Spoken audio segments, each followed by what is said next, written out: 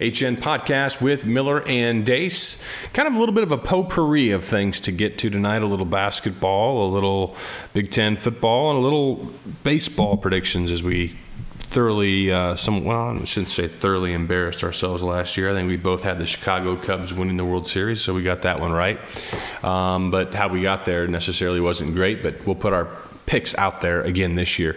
Steve, let's start with basketball. By the way, your NCAA bracket this year, are you about to win? Are you in a pool this year? May you finally break the streak the same year Northwestern broke their streak? I think I've got a chance to win my contest. I set up something for, just people who follow me on social media or watch us on CRTV. So there's a few hundred people that just got into my group at ESPN.com. And I think I'm one of the only people that had in the whole group that had North Carolina and Gonzaga in the final. So I've not checked the standings since the Final Four went final last night, but I'm going to end up doing pretty good. I think it might be the first time I've picked the champion right several times, but I have never, to my best recollection. I mean, first pool I ever did, I was 15 years old. So going back, that's 28 years ago now. I can't remember a time that I ever picked the national championship game right, both teams. So, yeah, I guess, you know what, man? I get it right. Once every 23 years, whether you like it or not. Yeah. Yeah, I think I got a 3 in the Final Four one time, but I can't remember if I had the national championship game right. Hey, by the way, thanks for that invite. I mean, I follow you on social media. I guess maybe I should have been looking at your feed a little closer that day. So you basically just stepped on a rake by ripping me, but in doing so admitting, I really don't pay attention to what you put on social media. No, anyway. I did. So, as it came out of my mouth, I'm like, yeah, I guess I do follow you on Twitter, and I could have paid more attention. Well, you should have. Have you seen what I've been putting up with today? Due to the nature of the content of what Steve has been putting up with today, we've moved this portion of the recording to the end of tonight's podcast, as to keep as many sports-related listeners as possible. We'll put that at the end. Pardon the inconvenience. I don't even know where to begin. Hey, look, there's been some news in the Big Ten since you and I last spoke. You were unavailable last week. Illinois has a new basketball coach. They hired Underwood away from Oklahoma State, which caught a lot of people here in my neck of the woods down in the Tulsa area off guard. And Indiana has hired somebody not named Steve Alford. They hired Archie Miller. And let's start with the Indiana thing. The way that went down and the timeline with how it went down, you had Steve Alford, losing in the Sweet 16 round. And that night after the game, he's like, I'm not interested in Indiana. I'm staying here. And then the very next day, before noon, Indiana announces that Archie Miller is their coach. The timeline is very suspicious to me. I don't exactly know which horse I'd want to bet on. I almost think that the Pierre Pierce stuff came up in such a strong way, in such a much more strongly than anticipated way in Indiana media as well as elsewhere in the country, that Indiana maybe had cold feet. Maybe they heard from some people said that we don't want this problem. And they told Steve that, and it allowed Steve the opportunity to say that he's happy and he's staying at UCLA. Or maybe he is just happy and wants to stay at UCLA and not return to a fishbowl type of existence that he would have in Bloomington, that he had in Iowa City, to where when you're in LA, if you're Steve Alford in LA and somebody sees you out eating dinner with your wife, they're probably not going to roll up on you the way they are going to in Bloomington, because they just saw Jack Nicholson eating there 2 hours ago. So who cares? You're Steve Alford, and some people might not even know who he is out there. Maybe they like that for this point in time in their life. I don't know. What do you think? I think Steve Alford, having covered him for several years, but it was many years ago now. I mean, it's been over a decade. But I was around the program a lot in those days. As you well know, we had a mutual friend who was an assistant. So despite some of the public rows I had with Alford, I'd get invited to go to practice and other things. I went to media day, did my show from there every year, including the year that the whole thing was going on with Pierre, and the controversy of Steve asserting his innocence outside the courthouse. And I had a lot of, I guess you'd say, difficulties with the way that he handled that. I thought he was dead wrong. In fact, I remember getting an email from a guy who used to run the iClub, Barry or something or other was his name, telling me that if I didn't let up off Pierre Pierce, I was going to lose every doctor and lawyer who had money in my audience to actually buy stuff from our advertisers, and I'd be left with only Iowa State fans who are just farmers. Seriously, sent me this email. I remember being at Media Day. I think you were with me the next year after Pierre came back. And we sat there in Carver Hawkeye watching a couple of dads take their boys up to Pierre and get his autograph. I think you were there with me, weren't you, for that one? I think so. I get lost. That wasn't the year of Van's trailer, was it? No, Okay. no, it was not. Okay. No. But, but I like you, I had private meetings with him, conversations with him. At a point in time where I thought we had buried the hatchet, and then I was really disgusted by the way he left Greg Lansing to hang out there to dry. I mean, to send him down to a junior college tournament to recruit when Andy Katz and other people out there reporting he's out of a job. And then when he calls you from the junior college tournament, you tell him, no, we're keeping you. So then you have him at the junior college tournament instead of the coaches convention, where he could have gone there if you're going to fire him. I mean, Steve Alford could fire everybody whenever he wants. It's his assistant coach. But he could have done it in a way that allowed him to go to the coaches convention and get another gig. Just really screwed him, I thought, at that time. And so this had been after I thought we had kind of buried the hatchet. I really didn't like the way that was handled. So that hatchet got dug back up. And then I moved on to HO, and he left town. And I just think there's a lot of complicated history with Steve Alford. I don't root against him at all. I think he's a good basketball coach, competent. I don't think he's a great one by any stretch. I don't know. I get the argument you're making about the fishbowl difference between Indiana and UCLA. But keep in mind, this is a place where they were flying planes over Pauley Pavilion last year demanding his firing. All right? And he's voluntarily giving years back on his contract as a I'm sorry to the administration. He's losing Lonzo Ball, losing TJ Leaf. They have a good recruiting class coming in, but I have a hard time believing they'll be as good as they were this year. Losing his son. And he's losing his son. He was a hell of a shooter. So he couldn't get he's taken them to a couple of Sweet 16s. Steve Lavin took them to 4 straight Sweet 16s, and for that they fired his ass. Ben Howland took them to Final Fours 3 out of 4 years. For that they fired him. So I have a hard time believing they didn't want the Indiana job. If they didn't, I think they have completely misread the situation they're in LA. I mean, completely misread. Well, that makes sense. He's one bad season away. He's fired. I'm just telling you. In fact, if they had gone to the Final Four this year and had a bad season next year, I still think he'd be fired. I think he's on that kind of thin ice out there. I really do. And I just the whole situation to me does not add up.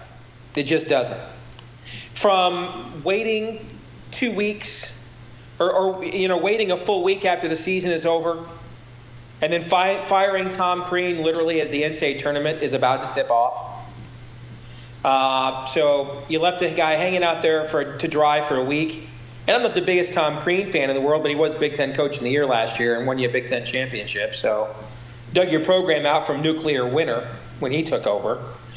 And then you fire him just as the tournament's taken off. And by the way, by all accounts, sounds like a heck of a dude in the real world. Yeah. Yeah, I mean, listen, if you can get Greg Doyle, of all people, to write an emotional, heartfelt piece about you, you have to be a swell guy. Because Greg Doyle makes Ebenezer Scrooge look like freaking Gandhi, okay? So, yeah, I mean, if you're turning Greg Doyle into a bleeding heart, then you must be a pretty swell dude. So, the whole situation in Indiana smells.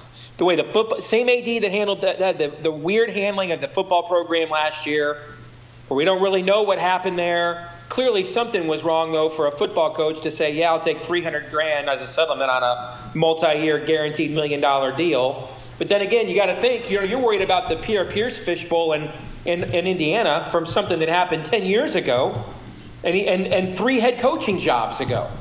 And yeah, I understand the era we live in with Baylor and everything else. And as a dad with 2 daughters like you, I'm all for the paranoia we have about sexual assault. Long overdue, if you ask me. But this guy's also been coach at 2 other schools since that Iowa job. I have a hard time believing that was an issue, because the other big concern we have, John, is player safety. That's the other thing we have hysteria about right now in collegiate sports. And Ohio State just turned right around. You want to talk fish bowls? Columbus, Ohio is the biggest fish bowl in collegiate sports. It's the biggest city in America of a major program with no pro sports teams in the entire country. It's Bloomington, Indiana on steroids. There's over 2 million. There's over 2 million people that live in the Columbus metro area. Yes, and Ohio State just turned right around and hired the Indiana coach who apparently mistreated his players and gave him the job of offensive coordinator. So there's just as much hysteria about player safety in college sports as there is the what's going on right now, deservedly so, with the overlooking of sexual assault. I just don't believe that has anything to do with it at all. So basically, I thought it was one of those 2 options that I laid out, one of those 2 scenarios that I laid out, and you've peed all over the Pierre Pierce potential angle, and you've also believed that there's no way Steve Alford would have turned that down unless he vastly overjudged his hand in UCLA. Then what do you think it is? I don't know. I think it's quite possible that the AD there is out of his depth, bean counter Bruce Vanderbilt type. And I got along very well with Bruce Vanderbilt when he was at Iowa State. You know, as you well know, he was my source for just about every story at Iowa State I had. Okay, but so you get pretty good stories when you get it straight from the AD. But he was also out of his depth. Good guy, nice guy, did a good job cleaning up the finances there after Gene Smith's fantasy island, but just not a leader of men, not a visionary. He's middle management, man. He doesn't carry a room. Could very well be that AD at Indiana just botched this. I don't know. Could be that Alford just took a look at that and said, I don't think this guy is serious about it. Although, man, you got Dockage out there now who has essentially become the biggest sports media figure in the state of Indiana. I mean, he's the number 2 analyst on ESPN, next behind Billis. And given his personality compared to Billis, he overshadows him in my view. So you've got him out there saying it's a done deal, people lobbying for it, time to come home again. Something just went awry. I'm not really sure what it is. And knowing Alford's history, which is a history of overflating his positioning, it is entirely possible that he just sat there and thought, I've got this going at UCLA right now. I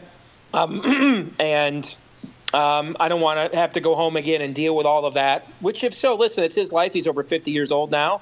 Kids are grown. If that's what him and Tanya want, fine. Just I'm analyzing it strictly on a professional level. I think if that is the issue, they better win at least 25 games next year, because I think he's really overvaluing the strength of the positioning he has at UCLA. The one advantage he may have is watch the football team very closely.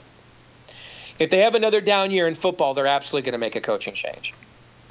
And I don't know how many schools. I don't even know if schools like Ohio State and Texas, which are your top 2 revenue generators in college sports, I don't know that they could afford in the same academic year buying out and rehiring football and men's basketball coaches in the same cycle.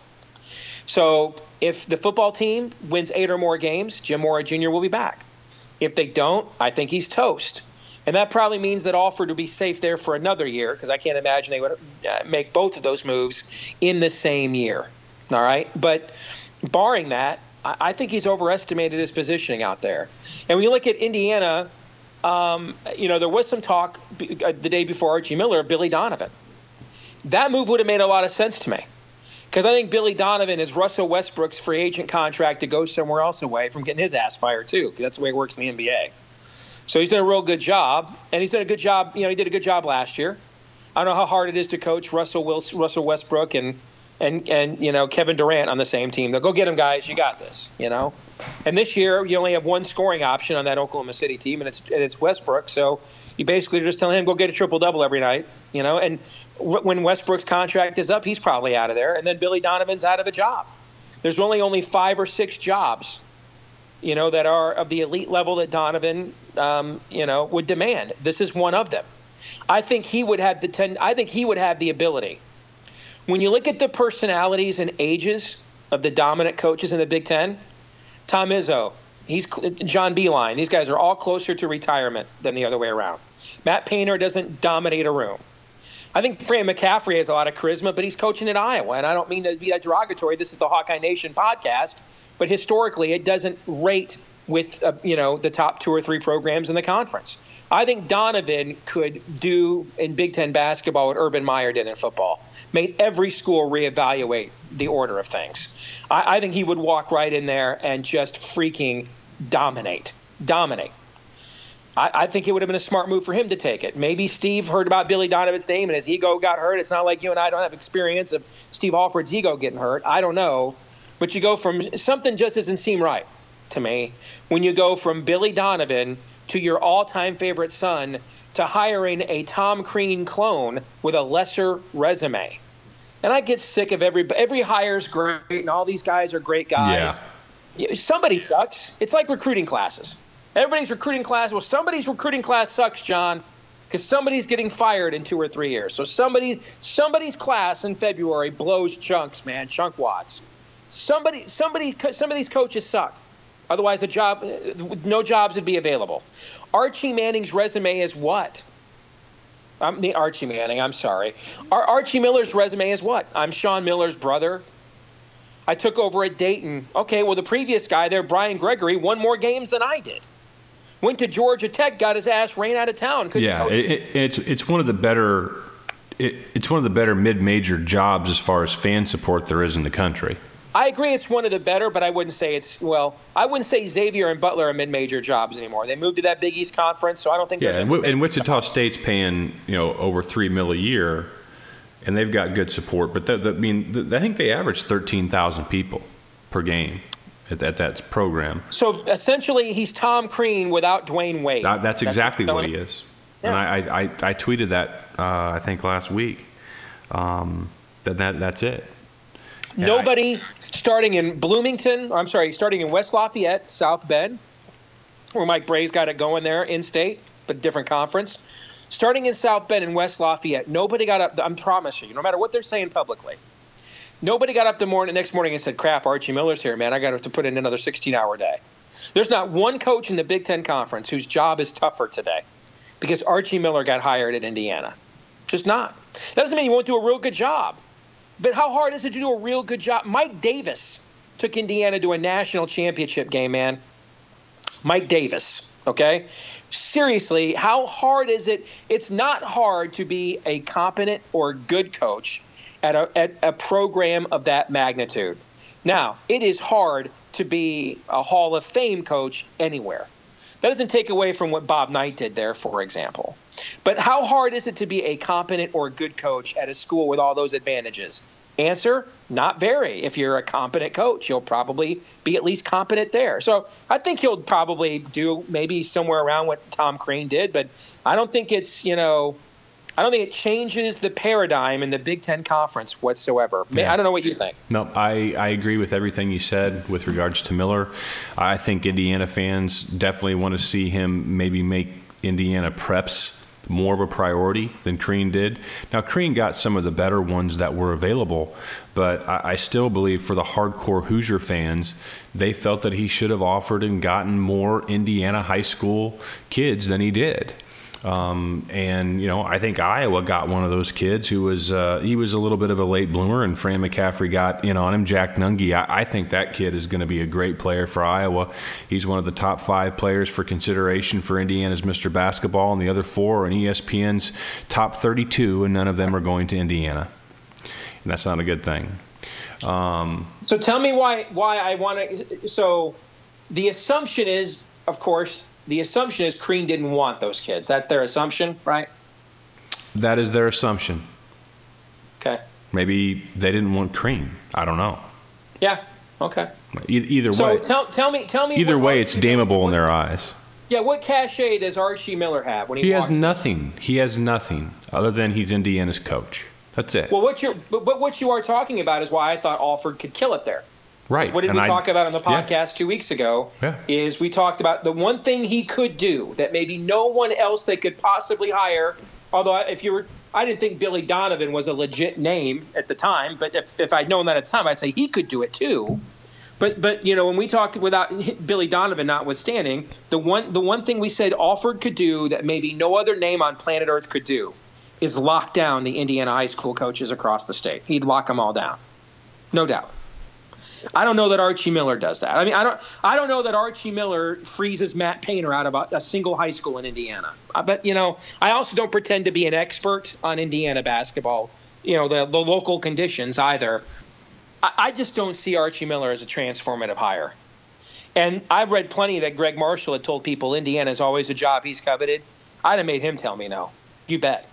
You can turn Wichita State into a national power. I mean, the only time that they had a couple nice teams in the mid-'80s when we were growing up. Other than that, they've not been relevant in college basketball at all for decades.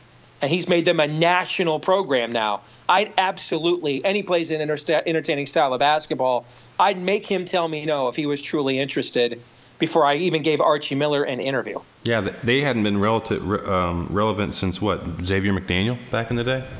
Yeah, that's what I said. We're going back to the mid-'80s now, right? Yeah, mid-'80s. So, yeah. All right, let's do this exercise. The Chicago Tribune wrote an article that you passed along to me as far as their ranking of what the Big Ten's best basketball jobs are.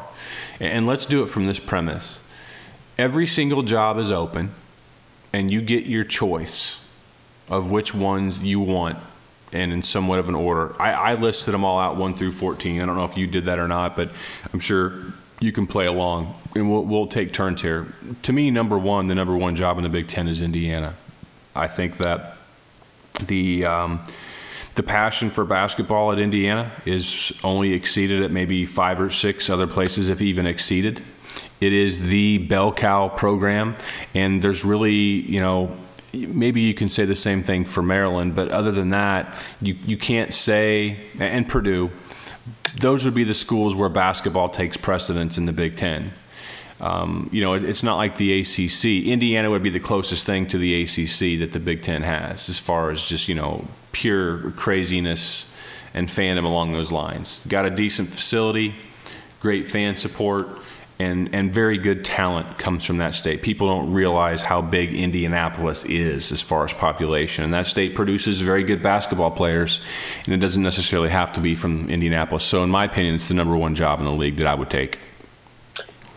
I would probably put jobs in this league in tiers. And I would put Indiana in a tier by itself. I think it's number one with a bullet. I don't even think it's close. I think it's way out in front. And, this goes to the exercise I did for our podcast about a month ago, looking at the last, 50 years of college basketball landscape. There's one Big Ten team that I had ranked among the Blue Bloods: Duke, Kentucky, Kansas, North Carolina, UCLA, and the one Big Ten team is Indiana. So I agree with you. They are number one with a bullet. I think they're in a tier by themselves for all the reasons you just indicated. Number 2, I would put Maryland at number 2 as far as a job that I would take if Indiana's taken. The D.C. area is a very good recruiting hotbed. Maryland is 15 minutes from downtown D.C. One of the best home court environments in the sport. I have several friends of mine who cover the beats for the Big Ten for Iowa. They think it might be the loudest arena there is in the Big Ten. And just phenomenal support there, good recruiting base. And basketball is also a very prominent and popular sport there, on equal footing at worst with football, but I would say more so. So I would say Maryland's job would be what I would go after behind Indiana's.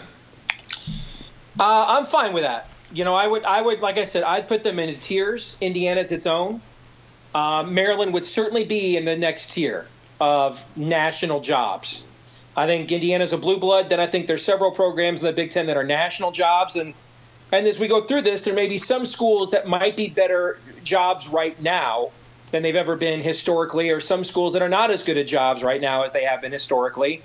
But Maryland's a place where you can get to Final Fours, you can win national championships. You mentioned the DMV and all of the players and the talent that's around you, especially with Georgetown down right now.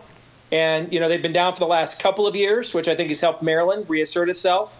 And they're getting ready to hire a new coach. We don't really know who that is yet. So historically, this is a great program, and the timing for it right now, contemporary, is good too. So I'm fine with that. My number 3 probably is a little bit due to timing in the last 15, 20 years versus, say, 25, 30 years ago. I would have Michigan State at 3. Very good talent in the state. Obviously, they share the state with Michigan, who's not too much farther behind here. And they've got a national championship history, a very vibrant Final Four history over the course of the last 15 years. Very good student section, an arena that's built to have the students down low.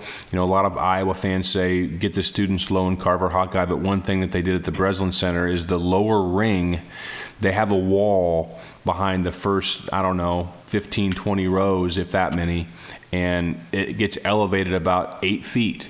That way the students can stand. No one else behind them has to stand. It's a very good setup. And so I would have that job at number 3. It would be in the second tier for me as well. I'm fine with you putting it there. Like I said, I would tier them. I think what's interesting, I went to school there right as that building was in its infancy. And I was there at the end of the Heathcote era. So it wasn't quite the Izzone yet. And it was a nice facility, nothing atmospheric like what it is now.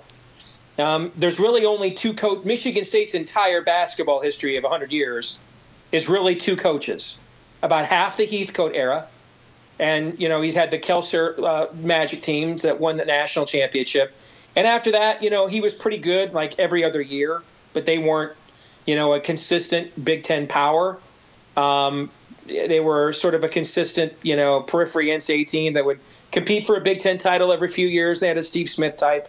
And then the era we have now with Izzo, where he's just a Hall of Fame coach. They've had 20 consecutive NCAA tournaments. So historically, I would wonder, is that duplicatable? Or did Izzo catch lightning in a bottle with, Robert Tractor Trailer's car from Ed Martin rolling over on a wintry night with Mateen Cleaves, and he just so happened to be the guy at Michigan State while the Michigan program was imploding? We'll probably find that out, in about 4 or 5 years. I think I saw you put this on Twitter after Wisconsin lost. The Greg Gard era actually begins now. Completely agree with that. Okay, but if you're going to look at the trend line for them and the advantages you just said, even if you think that what Izzo has done at Michigan State isn't replicatable, they still have all those other advantages that you just listed. So I would still put them in the second tier of jobs. Yeah, and that's what I have to look at when I'm looking at these jobs to take, because since I'm looking at this from the standpoint of a coach, that means I have a level of gravitas that makes me think I'm going to be able to do it. Just somebody else did, I can do it too. Yeah, I get that. Number 4, and you may disagree with this, I'm having Illinois right here. Incredible in-state talent. How they've done, how they performed under the John Gross era is the reason why the John Gross era is over. That is inexcusable for that program to miss 4 consecutive NCAA tournaments with the talent that state produces. Obviously, Chicago produces a ton of talent. It's not a foregone conclusion that Chicago kids want to go to Champaign, about 2.5 hours south. But then you have what everyone in Chicago refers to as downstate Illinois. You have Peoria, which is a 90-minute drive from Champaign. And Peoria has historically put together some fantastic ball players. Sergio McLean, Frankie Williams, guys that I covered when I was doing TV in Peoria back in the early to mid-1990s. Just really good players. Recent upgrades to Assembly Hall. Well, they don't call it Assembly Hall anymore. I think it's some insurance name now. Historically, they've appeared in the second most AP polls of any Big Ten team in history, only behind Indiana. And it is a fan base that's rabid to get back to where they were. I would have Illinois at number 4. I would have them in my second tier. for all the reasons you just indicated. But I also have to ask myself this question. I don't think they've ever won a national championship. Lou Due went to one Final Four, I believe. And then they went to the Final Four in 05 when Self left and was replaced by the guy that's at Kansas State now, who took over for him. Bruce, I can't remember his name. Yeah, I can't believe I can't. Yeah, but he was actually, the Kansas State guy was actually the coach of that team. Bruce Weber. Bruce Weber, yeah. So I'm with you. I'd put him in my second tier. And the reason I have him tiered is because I'm guessing Michigan will be next on your list. You're right. So if I'm looking at it historically, Michigan is better than Michigan State. And facility-wise, they finally have invested what Michigan State had. If I'm looking at it the last 20 years, Michigan State's better than Michigan. So I think that's when we start getting into splitting hairs. And in basketball, it's not as cut and dried as it is in football. So I think you're better off putting them in tiers because I think there are secondary factors that you may put over others. Like I was impressed that Illinois, you're right, I saw that over the weekend. They are number 2 behind Indiana in all-time appearances in the AP poll, but they don't really have the postseason success as a program that really would. In fact, I think they were number 11 all-time in the AP poll. I'd be willing to bet, just sight unseen, that if we looked at the top 15 teams in the all-time AP poll, Illinois had the least amount of championship success of any of those teams, which is odd. But for all the other reasons you just listed, they absolutely do belong there. I agree. Yeah. I'm looking at this AP data right now too, and we mentioned Michigan State earlier. And your point about the second half of the Heath or the half of the Heathcote era and then the Tom Izzo era, 2/3 of Michigan State's total poll appearances all time in the AP poll have come since Tom Izzo was named head coach in 1995. So you nailed that. In the last six decades, Michigan's been to at least one Final Four in 5 of them. All right? And that's multiple different coaches. That's Johnny Orr, that's Steve Fisher, that's John Beilein. And that doesn't even count the entire Bill Frieder era, where he had maybe the 2 best teams Michigan had in that entire time span that went back-to-back undisputed Big Ten championships and flamed out in the NCAA tournament. Yep. So you wonder, you do wonder if anything close to what Izzo has done is a sustainable model in East Lansing, because no one else has duplicated that.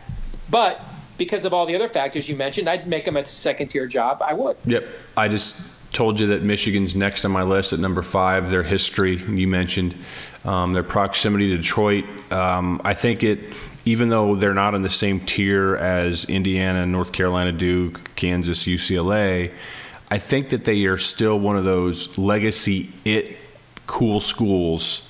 And maybe this is just, the 46-year-old John talking, because when I was 20 years old and the Fab Five were there, I mean, they were a traveling roadshow. I mean, they didn't get any more cool than that. Heck, they saved future generations from the embarrassment that I had to live through with the high basketball shorts. They took those out of circulation. To me, Michigan on the 5 line, you could talk me into the 3, the 4, or the 5 with them.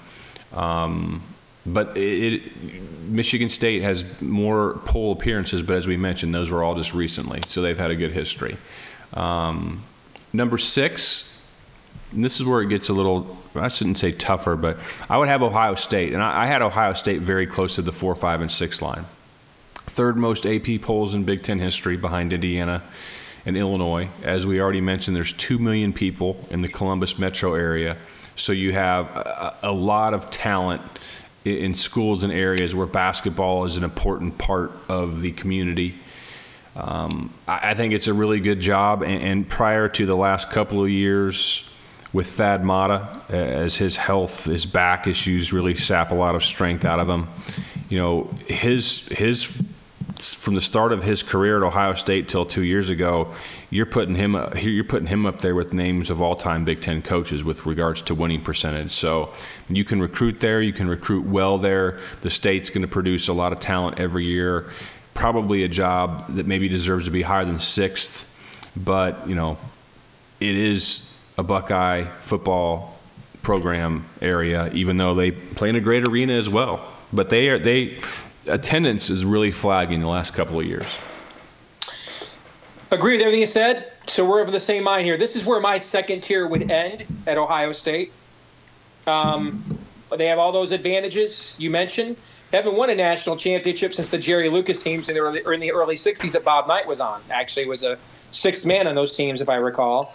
But they had a couple Big Ten championships under Randy Ayers. Gary Williams, before he went to Maryland, took them to a few NCAA tournaments. Those were the Jay Burson teams. Dennis Hopson, you remember those guys? Mm-hmm. You look at, what Jim O'Brien did there. He took them to a Final Four in 2000, actually. He took them to the Final Four. That was 1999, actually. It was Tom Izzo's first Final Four for Michigan State that year.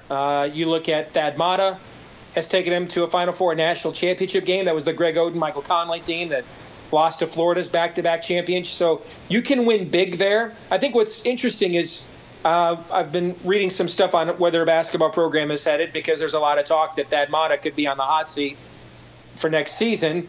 And a lot of people are blaming that Value City Arena, John. Remember when they built that several years ago, that was considered like a crown jewel in the Big Ten, right? Now they're saying it's too spacious, it's a mausoleum, it has no energy. So I don't know why they've turned on their arena so quickly, but I haven't been to a game there, so I'll trust the local fans. They know more about that than I do. But I definitely think they would be in the national program tier of jobs in the Big Ten with the other schools we mentioned.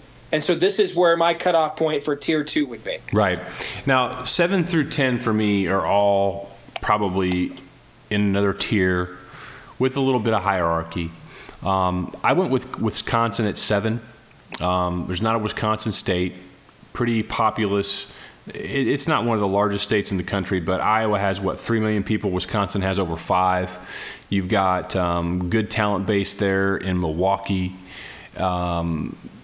So that's why I went with them at number 7. They certainly don't have the history that, some other teams a little bit down the road have. They've got a nice arena, a great fan support there, a more modern arena. That's why I have them at 7.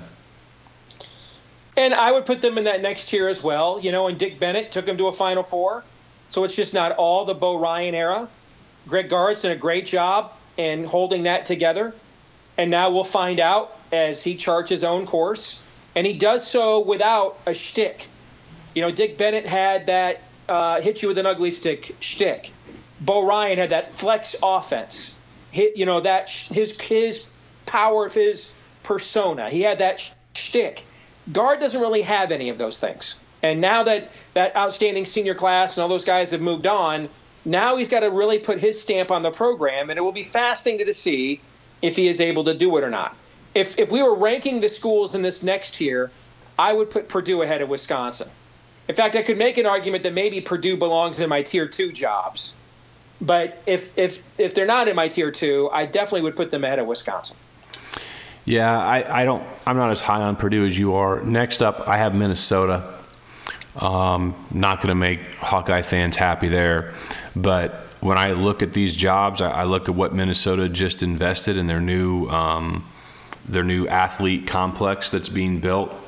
It's a campus that's in the middle of a city. Not that that's necessarily something that I would prefer as a player, but some people like that aspect. It's right there in Minneapolis, a very large population base, a better recruiting base than what you have year in, year out in the state of Iowa, although Iowa's had several very, very good players on the national level.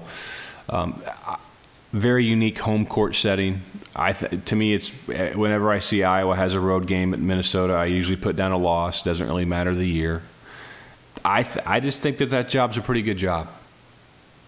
I think you have it way overrated. It historically has done very little to nothing. They had a couple decent teams in the 70s. Clem Haskins had a decent team in, I think it was 1990, and then a Final Four, the Bobby Jackson team in 97. And they went on probation for what he did to get them to that juncture. I give Richard Pitino a lot of credit for the 9-game turnaround this year. We'll see if he can sustain that. But I just don't think by any metric you can say Minnesota's a better job than Purdue. I just don't.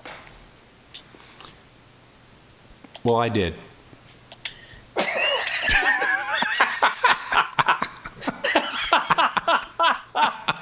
love that. I love that. That's great. That is very well played. I like that a lot. That's tremendous. I had nothing else. I had nothing else but that. We should just end this right with that. That's my version of screw you. That's a great mic drop. I loved it. I just loved that. That was good. I've got Iowa next, but I think you've probably talked me into putting Purdue higher than Iowa. Iowa's got a new practice facility, top 25 attendance legacy. I think year in, year out, better fan support than what Purdue has. But Purdue has very good fan support. Yes, they're second fiddle in Indiana, but you can get by because, the Hoosiers can only take, 3, 4, 5 kids a year. And you can put together a good program on kids 5, 6, 7, and 8 from the state of Indiana. Has Purdue been to a Final Four? Not since 1980, with Joe Barely Cares. That's right. 1980. Yep. So yeah, I think for me, Purdue Iowa's 9-10. You would have had Purdue higher, so you probably have Minnesota Iowa at 9-10. I would guess. Yeah, the more I think about it, actually, I got to put Purdue in my second tier.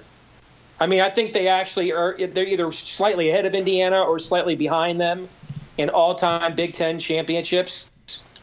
So I got to put them higher than that. I got to put them in that second tier, even though they don't have the postseason success, but their regular season resume absolutely puts them in that second tier. I think they're better. That's a better job than Wisconsin, Minnesota, or Iowa.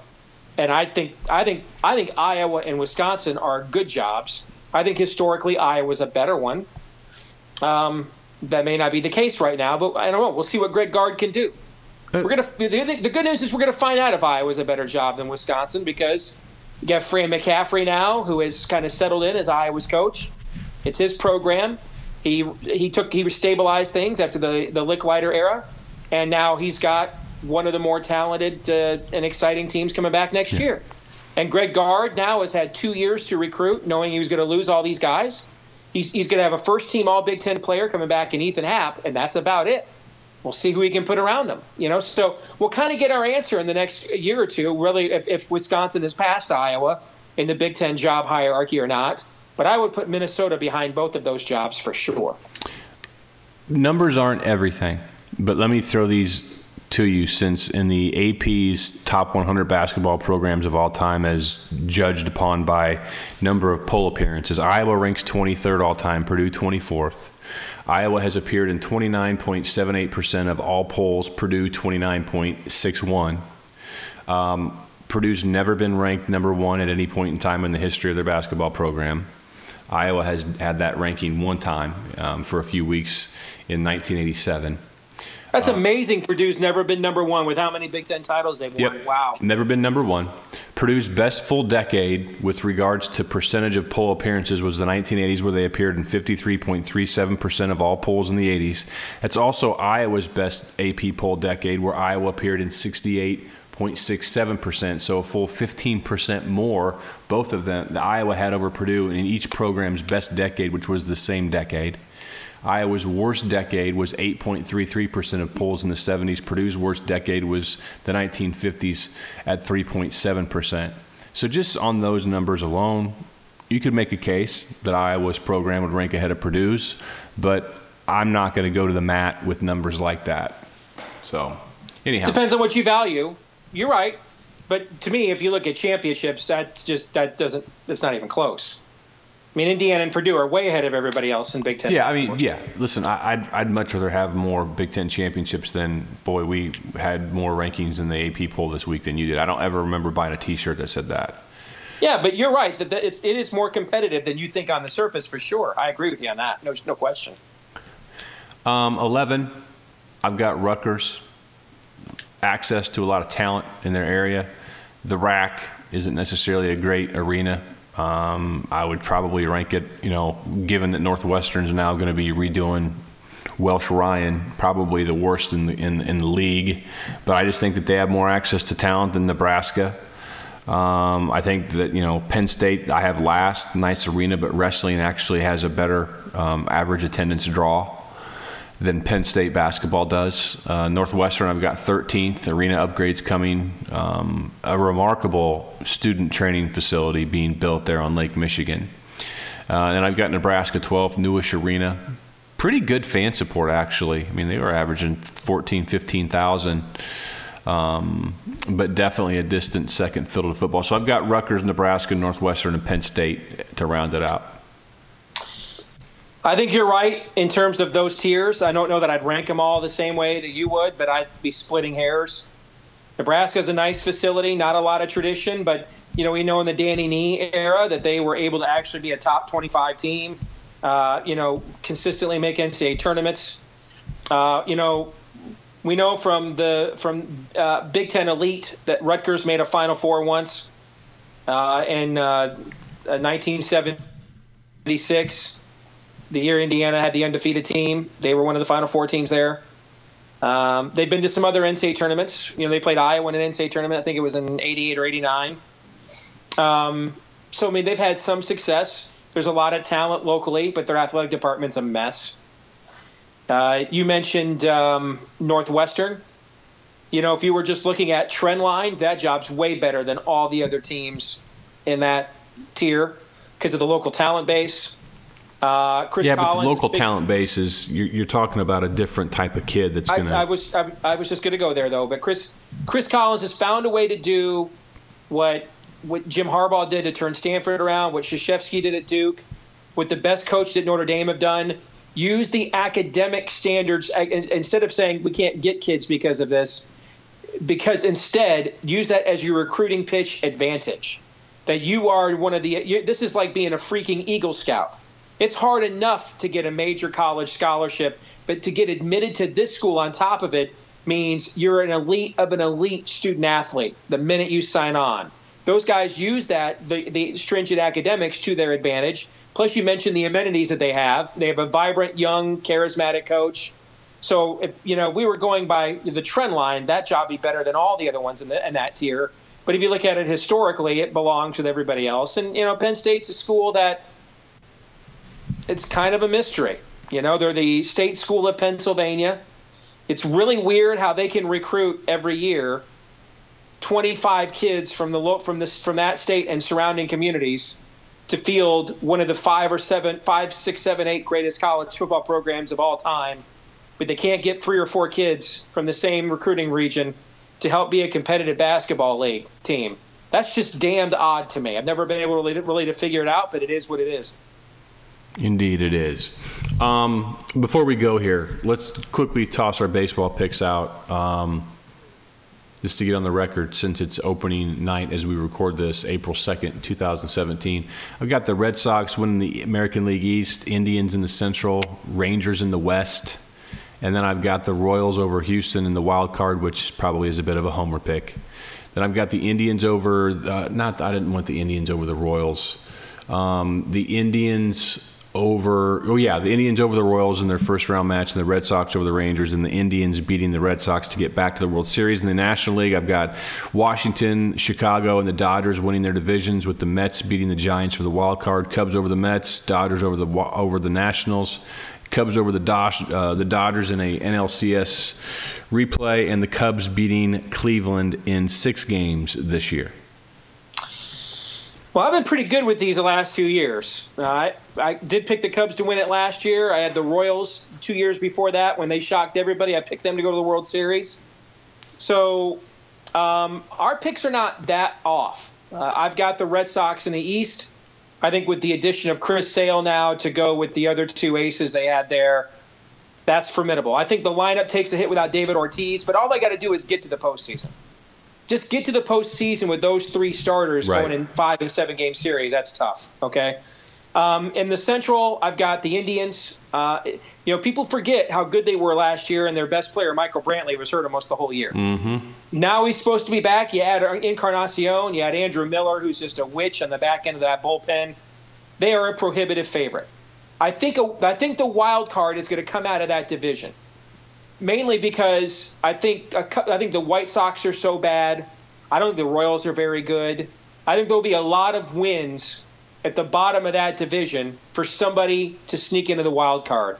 So I actually think it's going to be the Tigers. I think the window is closing, but their starting pitching rotation and lineup is so much better than the other every team in that division other than Cleveland.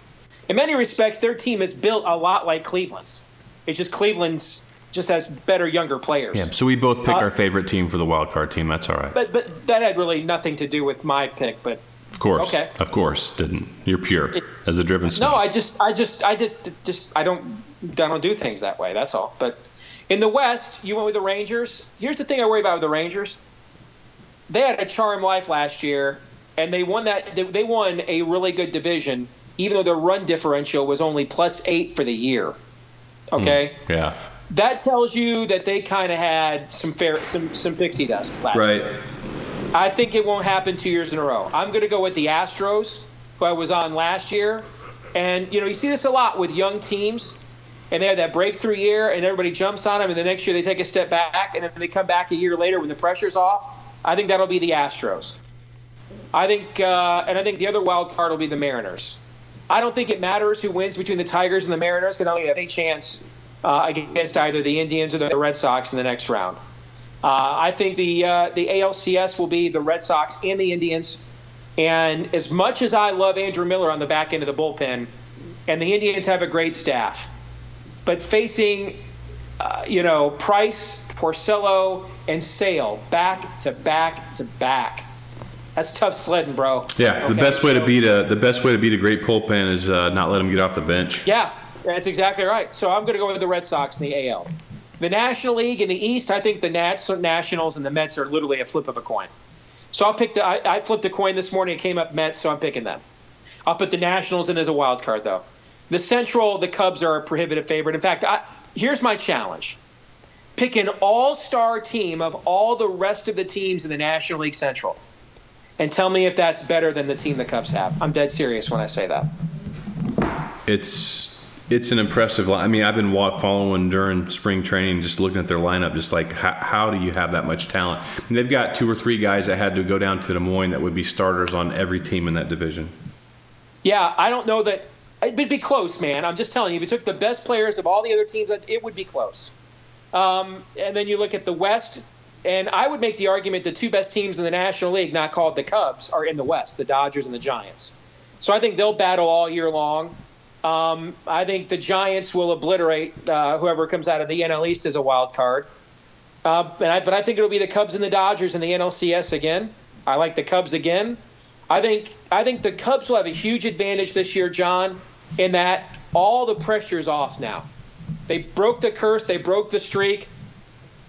And now they can now it's just about playing baseball. And so I think it will be a ratings bonanza in October with the Cubs and the Red Sox, a network's dream. And I think the Cubs will repeat as World Series champions. All right. That will wrap it up for this edition of the HM Podcast, which I already ended out of order. So it's memento, so there'll be more. For Steve, I'm John. We'll talk to you soon. Have you seen what I've been putting up with today? I haven't. I've really not been on social media all weekend. All right, so indulge me for a second with our audience. Forgive me for what I'm about to do, okay? But I before I went to church this morning, I put up a post. And you tell me what you think this means. Other than the fact that Trump hired a campaign manager and a national security advisor that are Putin stooges, is there any other evidence linking him and Russia? What do you think that means? Probably means what you're asking. Okay. So maybe it is my fault. I wrote that, other than the fact he brought all these, stooges into his own orbit and set him and put himself in this situation. Yeah, there's no other than the fact he hired Putin stooges to help him run this campaign. There's no other evidence out. You know what I'm trying to say? I was trying to be sarcastic. Right. Okay? Right. At least that's what I thought. I get home in an hour, because we went to the Y, right? It worked out after church. So I got home about 2 hours later. Over 500 replies to that tweet. Yeah, you're right, Dave. There's no evidence at all. It's like saying, if OJ hadn't stabbed his wife, there'd be no. People were just losing it on me. This Yeah. is still going. Last I checked, it's like at over 900 replies to this. Well, you're And I'm like- you're somebody. But I'm thinking, is not what I said, was that clearly not sarcasm? Yeah, guess I mean, not. maybe it's I must the not time. be as maybe- good at sarcasm as I used to be. yeah. Well, you You just made me think about that when you were like, "Hey, you never invited me." Oh wait, that means I really don't pay attention to what you post on social media. So never mind. Let's switch topics. So there you go. folks. For Steve, I'm John. Thanks for listening to the Memento edition of the HN podcast. As I will be editing this and putting it at the end so that we still have people listening to what we're about to do. All right, here we go. Let's get on with Nice reference. That's a great movie. I haven't seen it in a long time. Yeah, I didn't like it one bit, but everybody thought it was so cute and avant-garde. And you know what? This reminds me, man, we are going off the rails, so I really am going to backload the podcast with this out of sequence. But I had a buddy email me or text me this week. He's our age. He's a friend of mine in West Des Moines. I'm going to keep his name anonymous just so he's not ridiculed. He's never watched the Godfather movies ever. And I've brought it up to him 2 or 3 times, like, dude, you've seen The Godfather, right? No, I haven't seen it. So he finally decides to watch them just to see what he's been missing out on. And he sends me a text midway through Godfather Part 2, and he's like, hey, gotta be honest, I really don't know what you and everybody has been thinking about this. These movies are boring me to tears. And it got me to thinking, is he an outlier? Or is The Godfather an example of confirmation bias? When so many people have said so many good things, you tend to place more value on something because you don't want to seem weird for being the one person that doesn't like it. Because frankly, Bob Dylan, I don't get Bob Dylan at all. I'm with you on Bob Dylan. At all. Yeah. And I was mowing the yard the other day, and I was listening to Lou Reed, Walk on the Wild Side came on. And I'm listening to the lyrics, and I'm like, this is just not a well-constructed song lyrically, but the bass hook is so awesome that I still like that song, but I can see if some people didn't like it because I can see some people not liking it. So I wonder, do you think The Godfather is potentially a confirmation bias type, or do you really think that those movies were phenomenal? I thought they were phenomenal. Why? Because to me, the stories, the life lessons, and yeah, I said life lessons. I've said to people many times, everything I've ever learned in life came from the Bible, church history, high school, or the Godfather movies. Is that a good thing? I don't know. Look how I turned out.